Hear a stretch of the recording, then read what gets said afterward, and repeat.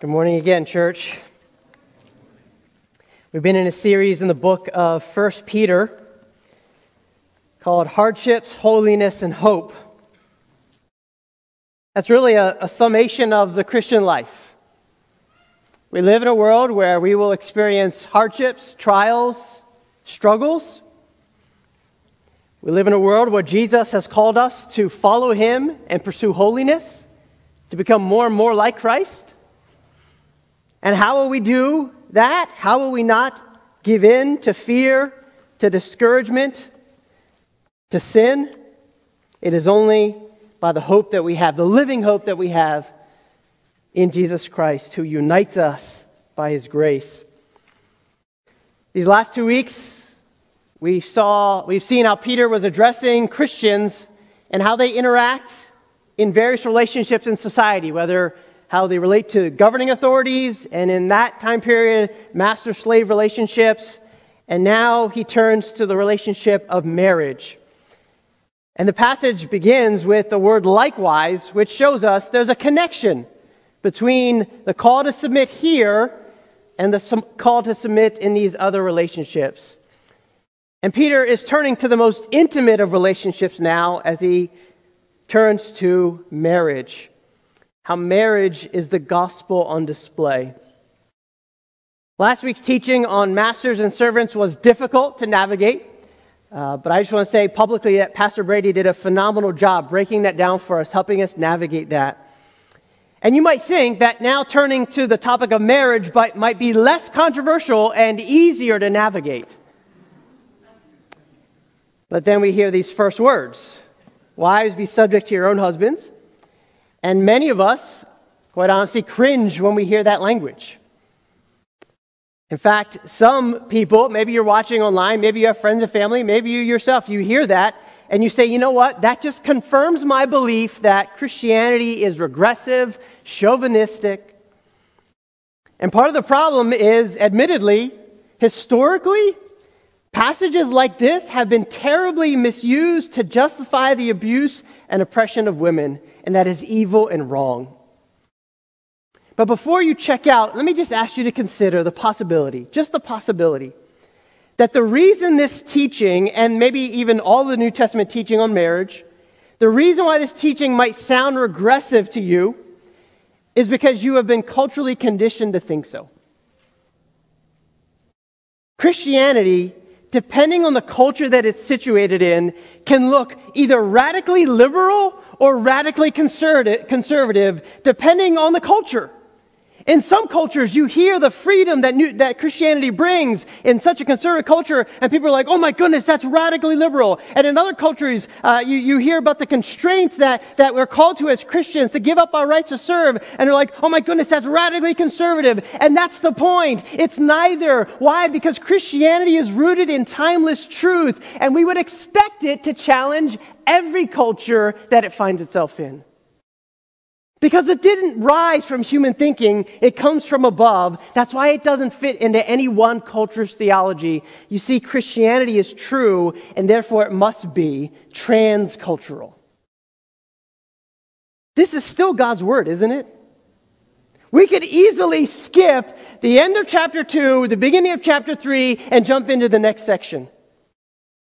But all Scripture is breathed out by God, is it not? Which means there must be a proper interpretation of this text that affirms the dignity of men and women in marriage as they live out this covenant relationship, which is one of the most powerful displays of the gospel, of the marriage between Christ and the church. This is not about picking and choosing what we obey. We obey because Jesus is Lord. We don't get line item veto power in the Christian faith, as many of us would like. We need to trust that God knows what we need to hear as we live out our lives, all of us, in glad submission to Him and His Word. Let me just say a quick word to our single folks. This is not just a sermon if you're single that you're like, I can skip it, I can ignore it. God-honoring, healthy marriages are just as important to married people as they are important to you. You see, healthy marriages are an important part of a flourishing society, especially the health of a covenant community like ours. If you're not married, you should be praying for those who are married to stay married and to put the gospel on display, which means you have a role to play in that. Okay, let's jump in. Lesson number 1, as Peter addresses the wives first, honor your husband by willing submission. Peter starts by saying, wives, be subject to your own husbands. Be subject means willingly submitting to your husband's leadership in marriage. Before I explain what I think that means, let me explain what it doesn't mean, or what it's not saying. The Bible never teaches that all women are subject to all men. It never teaches that. It also never teaches that a wife is subject to all men, but rather to her own husband. It says it twice in this text, verse 1 and verse 5. Also, the Bible never restricts women from leading in the workplace, in government, in society. He's talking about the marriage relationship. Notice the call is for a wife to willingly submit. This is not a call for husbands to demand submission. Husbands, listen to me. If submission is not willingly offered, it cannot be resentfully demanded. If your wife does not willingly submit, you don't get to demand it. I don't get to demand it. So what does be subject mean? One way to help us is to understand that the same word is used in the New Testament to describe Jesus' own submission to God the Father. Did you know that? Think about it. Submission is rooted in the Trinity.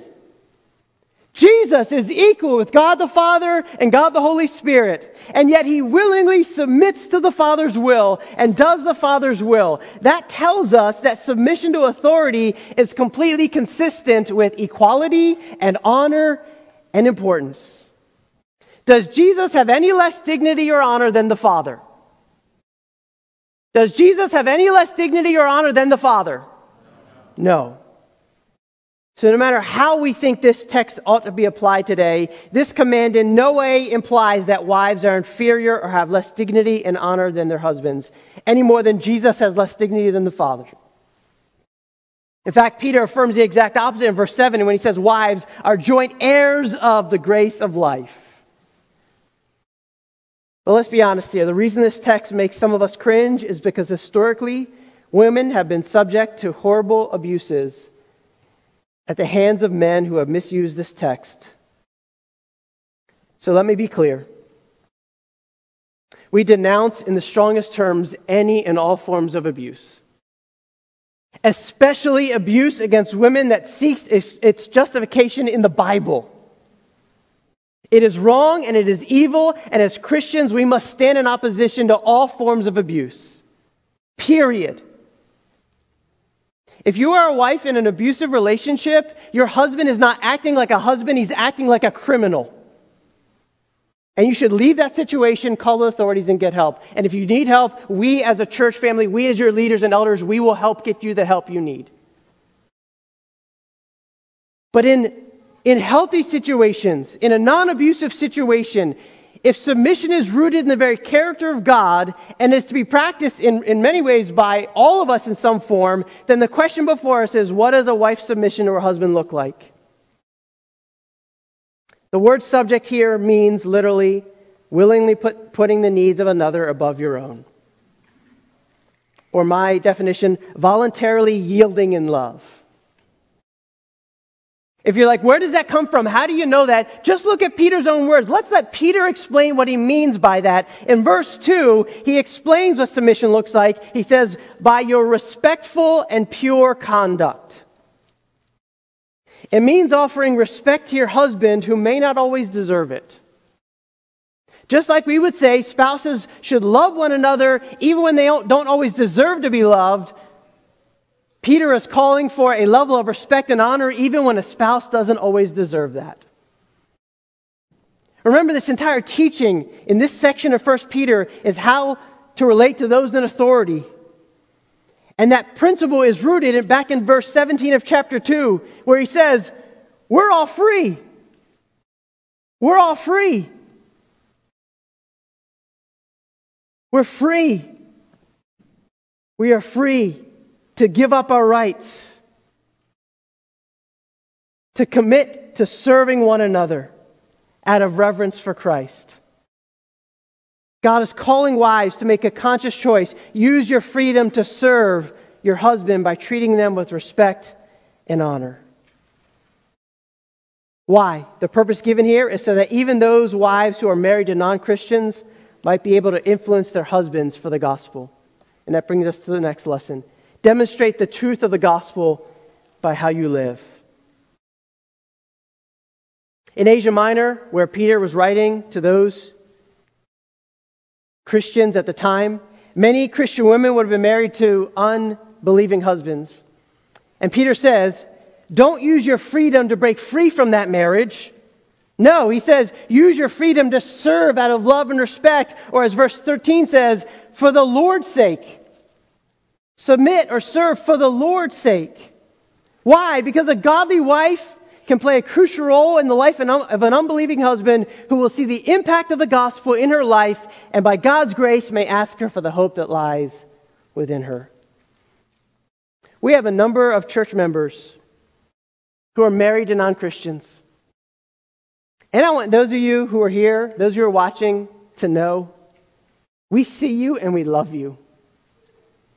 Some of you have reached out to us as leaders and mentioned that it just feels really hard to live in that situation. And most of us honestly can't even imagine the challenges of navigating such differing worldviews within a marriage. And I just want to say to those of you who are in that situation, we love you, we see you, and we are committed to you. You are not forgotten. God sees your quiet and faithful devotion. And that may be the most powerful evidence for the gospel in your husband's life or your wife's life. Whether you are married to a believer or not, your godly conduct should reflect the gospel and how you serve one another. Lesson 3, focus on internal beauty over external beauty. In verses 3 to 6, what I think Peter is doing is actually giving us a portrait of biblical womanhood. I say womanhood because it's evident that what Peter says in these verses goes beyond just the qualities of a wife.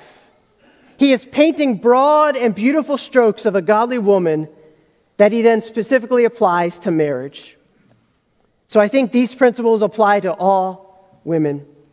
Biblical womanhood, I think what Peter's saying in verse 3 and 4, focuses on internal beauty over external beauty. Look what he says. Do not let your adorning be external, the braiding of hair, the putting on of gold jewelry, or the clothing you wear, but let your adorning be the hidden person of the heart with the imperishable beauty of a gentle and quiet spirit, which in God's sight is very precious. On the surface, it may sound like Peter is saying, women, you can't braid your hair or wear jewelry. And sadly, this verse has been used to justify such legalistic rules in certain Christian subcircles. But that can't be what Peter is saying, because if you take each part literally, then he must be saying, quote, don't let your adorning be external, don't let the braiding of hair or the wearing of clothes. My point exactly. Peter is clearly not forbidding the wearing of clothes, which means he's saying, don't let your external beauty be your main focus or priority. Instead, he says, prioritize and focus on cultivating inner beauty. Back in this first century Roman world, what a woman wore and how she did her hair was the outward symbol of her status in society. It showed how much honor she had. Pastor Brady talks about those honor and shame culture and what level of honor you have. If you ever watched Downton Abbey, anyone ever watched that? I'm sorry. Just kidding. If you've ever watched that or any show like that, you know that in Victorian England, I think that's what that time period called, whatever that time period is called, what the women wore and what men wore and how they did their hair was very clearly a way to differentiate themselves from other classes in society. It was very similar in the time period that Peter is writing. And what Peter is saying is radically countercultural because he's saying, listen, don't let the culture define your sense of honor. Don't seek to find your value or your identity in how you look or how attractive you are to others. That is radically countercultural for his day, and I believe it's still applicable today, isn't it? Our culture's obsession with external appearance is a crushing burden, especially on women. The sense of never looking good enough, never being beautiful enough, never measuring up. The irony that I see in today is that our culture seeks to liberate women from oppressive constructs, and yet it actually leads women feeling more like they must look a certain way or act a certain way in order to be beautiful, accepted, or successful, and that by definition is oppressive. The Bible is meant to lead women out of that kind of oppression and free them from the obsession of having to measure up to our culture's ever-changing standard of beauty and success. True beauty, Peter says, God says, is cultivating a heart that is increasingly reflecting the beauty of Christ himself. Do you believe that? Do you believe that is what beauty is? A heart that increasingly reflects the beauty of Christ. I know what the world says, and sadly, I know what men have often prioritized in terms of external beauty. But I want to urge all women to see and believe there is an adorning of inner beauty that is imperishable. It cannot fade. It doesn't wear out. Unlike external beauty for all of us, which will fade as our bodies age, internal beauty can grow more and more into our old age. My good friend Mike Saul, who went to be with the Lord a few months ago, his wife would tell me all the time, and she said just recently again, how he would tell her almost every day how beautiful she is. He would say, "Kathy, you're so beautiful." And she would say, "Why do you say that?" Every time, all the time. And he says, "Because my call is to love you like Christ loves the church. And so you are beautiful. After decades of marriage, you are still beautiful." I love that. Peter describes inner beauty. He says what it is. He says it's a having a gentle and quiet spirit. Gentle means humble as opposed to harsh. Quiet has a sense of tranquility or inner peace. It means someone has a calming presence rather than stirring up strife. I hope you see, being gentle and quiet doesn't mean you have to be introverted. You can be extroverted, you can be passionate, you can be funny, you can be enthusiastic and still have a gentle and quiet spirit. So here's what I think Peter's saying. I think he's saying, ladies, there's a level of freedom here. You can wear a dress if you want. You can wear a pantsuit if you want. You can wear jeans if you want. You can wear a fluffy sweater if you want. Wear your hair up or down. It doesn't matter, but live with the unquestioning conviction that a heart that is gentle and quiet, a heart that's growing in Christ's likeness, is stunningly beautiful in God's sight. Or to use Peter's language, such inner beauty is very precious in God's sight.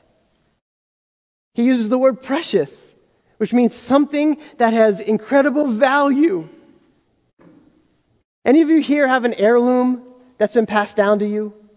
Something about a parent or grandparent that you find great value in? That to you, maybe you could get some money from it, but you don't want to sell. Why? Because it has honor, and you treat it with care, you admire it, you delight in it, and it's priceless to you.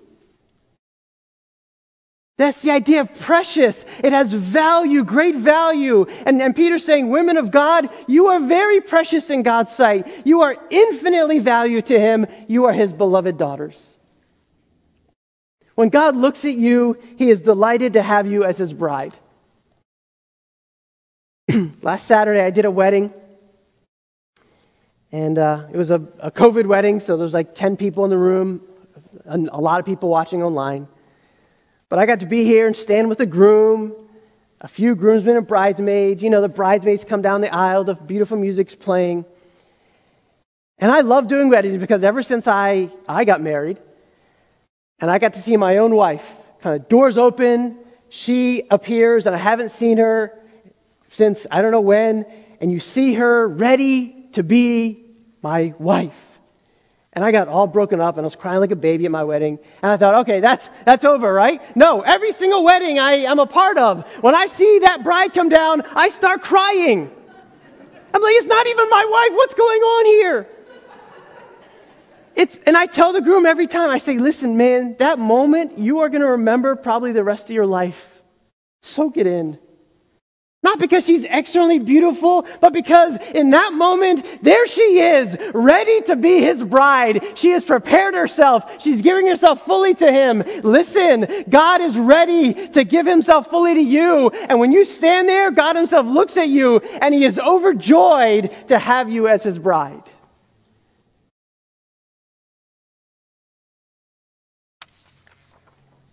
You see, the more you are convinced of that, the more you will pursue and cultivate internal imperishable beauty. To the men and husbands, let me just say, what are we showing women that we value? External or internal beauty? Are we teaching our sons and daughters that this kind of beauty, inner beauty, is true beauty? Lesson number 4. Put your hope in God and his promises. Peter says, biblical womanhood hopes in God, verse 5. This is how the holy women who hoped in God used to adorn themselves. A Christian woman does not put her hope in her husband or in getting a husband or in her looks. That's not what keeps her going, Peter says. She puts her hope in God. She finds her confidence in the promises of God. How do you strengthen a good marriage? How do you endure a difficult marriage? How do you stay devoted to Christ when you're not married? You put your hope in God. A Christian woman and man doesn't allow difficult circumstances to define their mood or their life.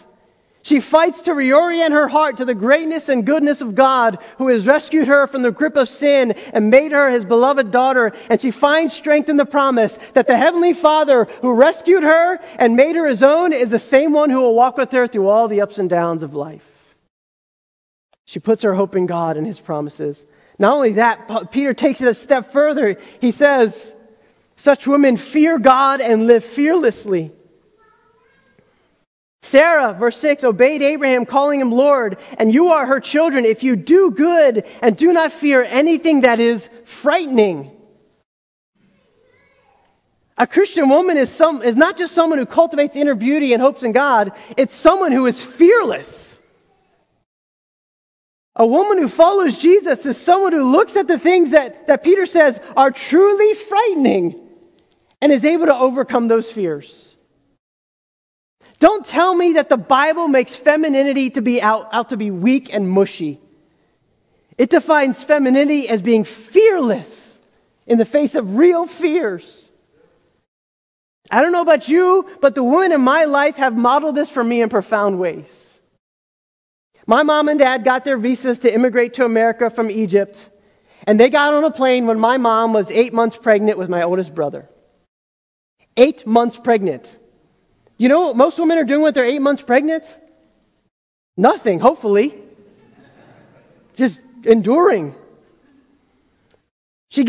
My mom gave birth to a child 2 weeks later in a country and a city and a hospital she had never been in her life. No family, no health insurance, no permanent home. I'm not saying it was easy, and I know she broke down many times, but she feared God, she faced her fears, and by God's grace she lived fearlessly. My wife has given birth to 3 children and lost 2 more to miscarriages. She has dealt with serious health challenges and multiple surgeries since having children. She has walked side by side with me in pastoral ministry and seen firsthand the pain that sin and suffering can have on church members. She has been there with me at weddings and many, many funerals, hospital rooms, and everywhere in between. And yet every day she gets up before everyone else in our family and gets alone with God and his word to find her value in him. She has had seasons of unimaginable sorrow and fear.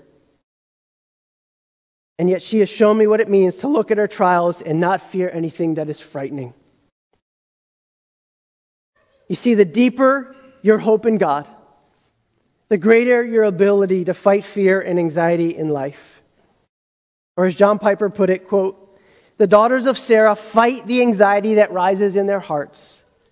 They wage war on fear, and they defeat it with the hope in the promises of God." This is the portrait of Christian womanhood and of wives that Peter is beautifully portraying for us. And I hope you see the beauty in it. Peter then turns in verse 7 to the husband and teaches us to honor our wives as precious and appreciate them as an equal partner. Unlike the previous teaching in government and in master-servant relationships, Peter never addresses the one in authority. He only focuses on the one under authority. And yet within the marriage, he chooses to speak to husbands directly. That should tell us something. There's a difference here. In fact, he says, likewise wives, likewise husbands. In other words, there's a similarity in how wives and husbands are to live with one another. And that similarity is this: use your freedom to serve one another. Use your freedom to serve one another. The command to husbands is to live with your wife in an understanding way. It literally says, live with her according to knowledge. Husbands, the call is to know your wife, to get to know her desires and her goals and her dreams and her fears, to get to know her strengths and her weaknesses, to get to know her physically and emotionally and intellectually and spiritually. A Christian husband is called to relinquish any sense of demanding his own way in marriage, and instead is called to be considerate and sensitive and serving. And so I say to husbands, make every effort to understand your wife's needs so you can meet those needs. Peter says, honor her as the weaker vessel. His point here is, generally speaking, men have greater physical strength, generally speaking. And our temptation because of that is to think that we can use our strength to sinfully control our wives. Peter says, no, a Christian husband will not seek to sinfully lead out of sheer force, but will show honor. A godly husband will lift up his wife with servant leadership, humility, and sacrifice. Husbands, bottom line is, unless you and I can say, like Paul says in Ephesians 5, unless we are loving our wives in the very same way as Christ loved the church, by giving himself up for her, unless we can admit, yep, we're doing that perfectly, that means we still have work to do. We still have growth to pursue. In Peter's day, husbands had a higher status than wives. And so Peter's teaching is actually radically countercultural. He says, you must view your wife as God views her, as a joint heir with you to the grace of life. Women didn't inherit, and Peter's saying, yes, they do. In God's economy, a daughter and a son inherit. My daughters and my sons are joint heirs in their inheritance of Christ. Inheritance to the grace of life. Husbands, do you treat your wife as an equal partner? Peter's elevating the status of wives here, reminding husbands of their equal dignity and worth. That even in society, if they don't have that value and dignity in the home, he says, husbands, you are on equal footing. There's no difference in value. You're both made in the image of God. You're both saved by the blood of Christ. And then Peter ends with this warning to husbands, so that your prayers may not be hindered. What? I thought we were talking about a marriage here, God. He doesn't give that warning to wives, but for husbands, this is a sobering truth. How I relate to my wife is directly related to how I relate to God. I cannot treat my wife poorly and then expect God to answer my requests. Because when I'm not treating my wife with dignity and honor that she deserves, the truth is I'm more likely going to be living more selfishly, and I'm going to be praying more selfishly. And God says, I don't think so, buddy. Don't think that how you treat my daughter won't have any impact on how I relate to you. You know what's amazing about this passage? Even as Peter calls wives to submit, husbands to live in an understanding way, it's actually the wife that emerges as the Christ figure. Did you know that? What do I mean by that? If you read this passage, it's the wife that is described as gentle and quiet. It's the wife as the one who has the power and the ability and the influence to turn her husband's heart to Christ, to do something that changes a person's life eternally. You know who else is described as gentle and quiet? Jesus. Matthew 11. The same exact language. He says, "Come unto me, all you who are weary and heavy burdened, and I will give you rest. Learn from me, because I am gentle and lowly in heart." The way of submission, the internal beauty, the hoping in God, the living fearlessly, that's the image of Jesus Christ, and that's the way of Christ. It's Jesus who gave up his rights as sovereign king to become our servant.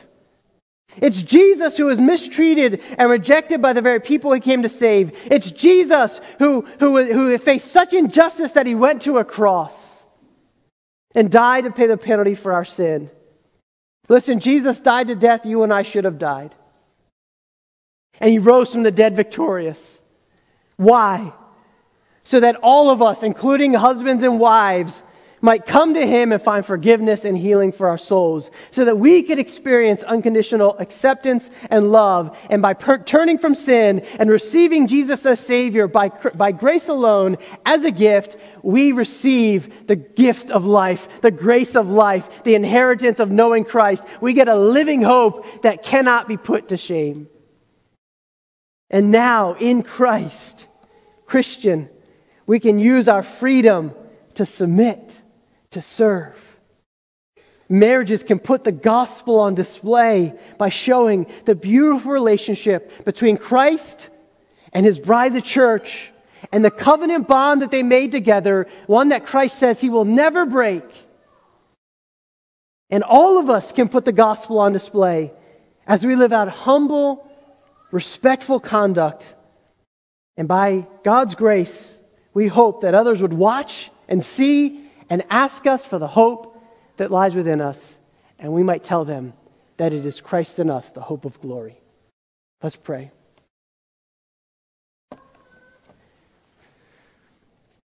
Lord Jesus, I admit I need you in my own marriage. I admit that your standard, what you call husbands and wives to, is a high calling and a high standard, and the risk in teaching it as you have given it to us is that we feel like failures. We feel the sense that we don't measure up.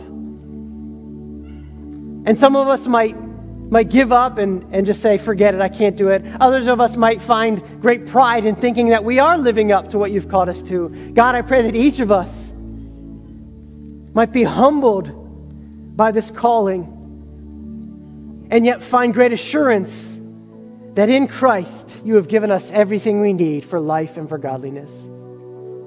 Lord, where we have failed, may we find that your grace is greater than our sin. Where we are serving and loving, may we find that we are doing it as unto the Lord, for the Lord's sake. And may we find that our church might be filled with those who are married and those who are single, living together in harmony, bearing witness to the gospel of grace, showing the power of the gospel, encouraging one another, enduring with one another, that the world might see and be bewildered as to why we might live the way we do, and ask us and find there is great joy in living out our faith, because you have given us value. You have spoken your value over us, our identity over us, that we are the children of God, and that is what we are. I pray this in Jesus' name. Amen.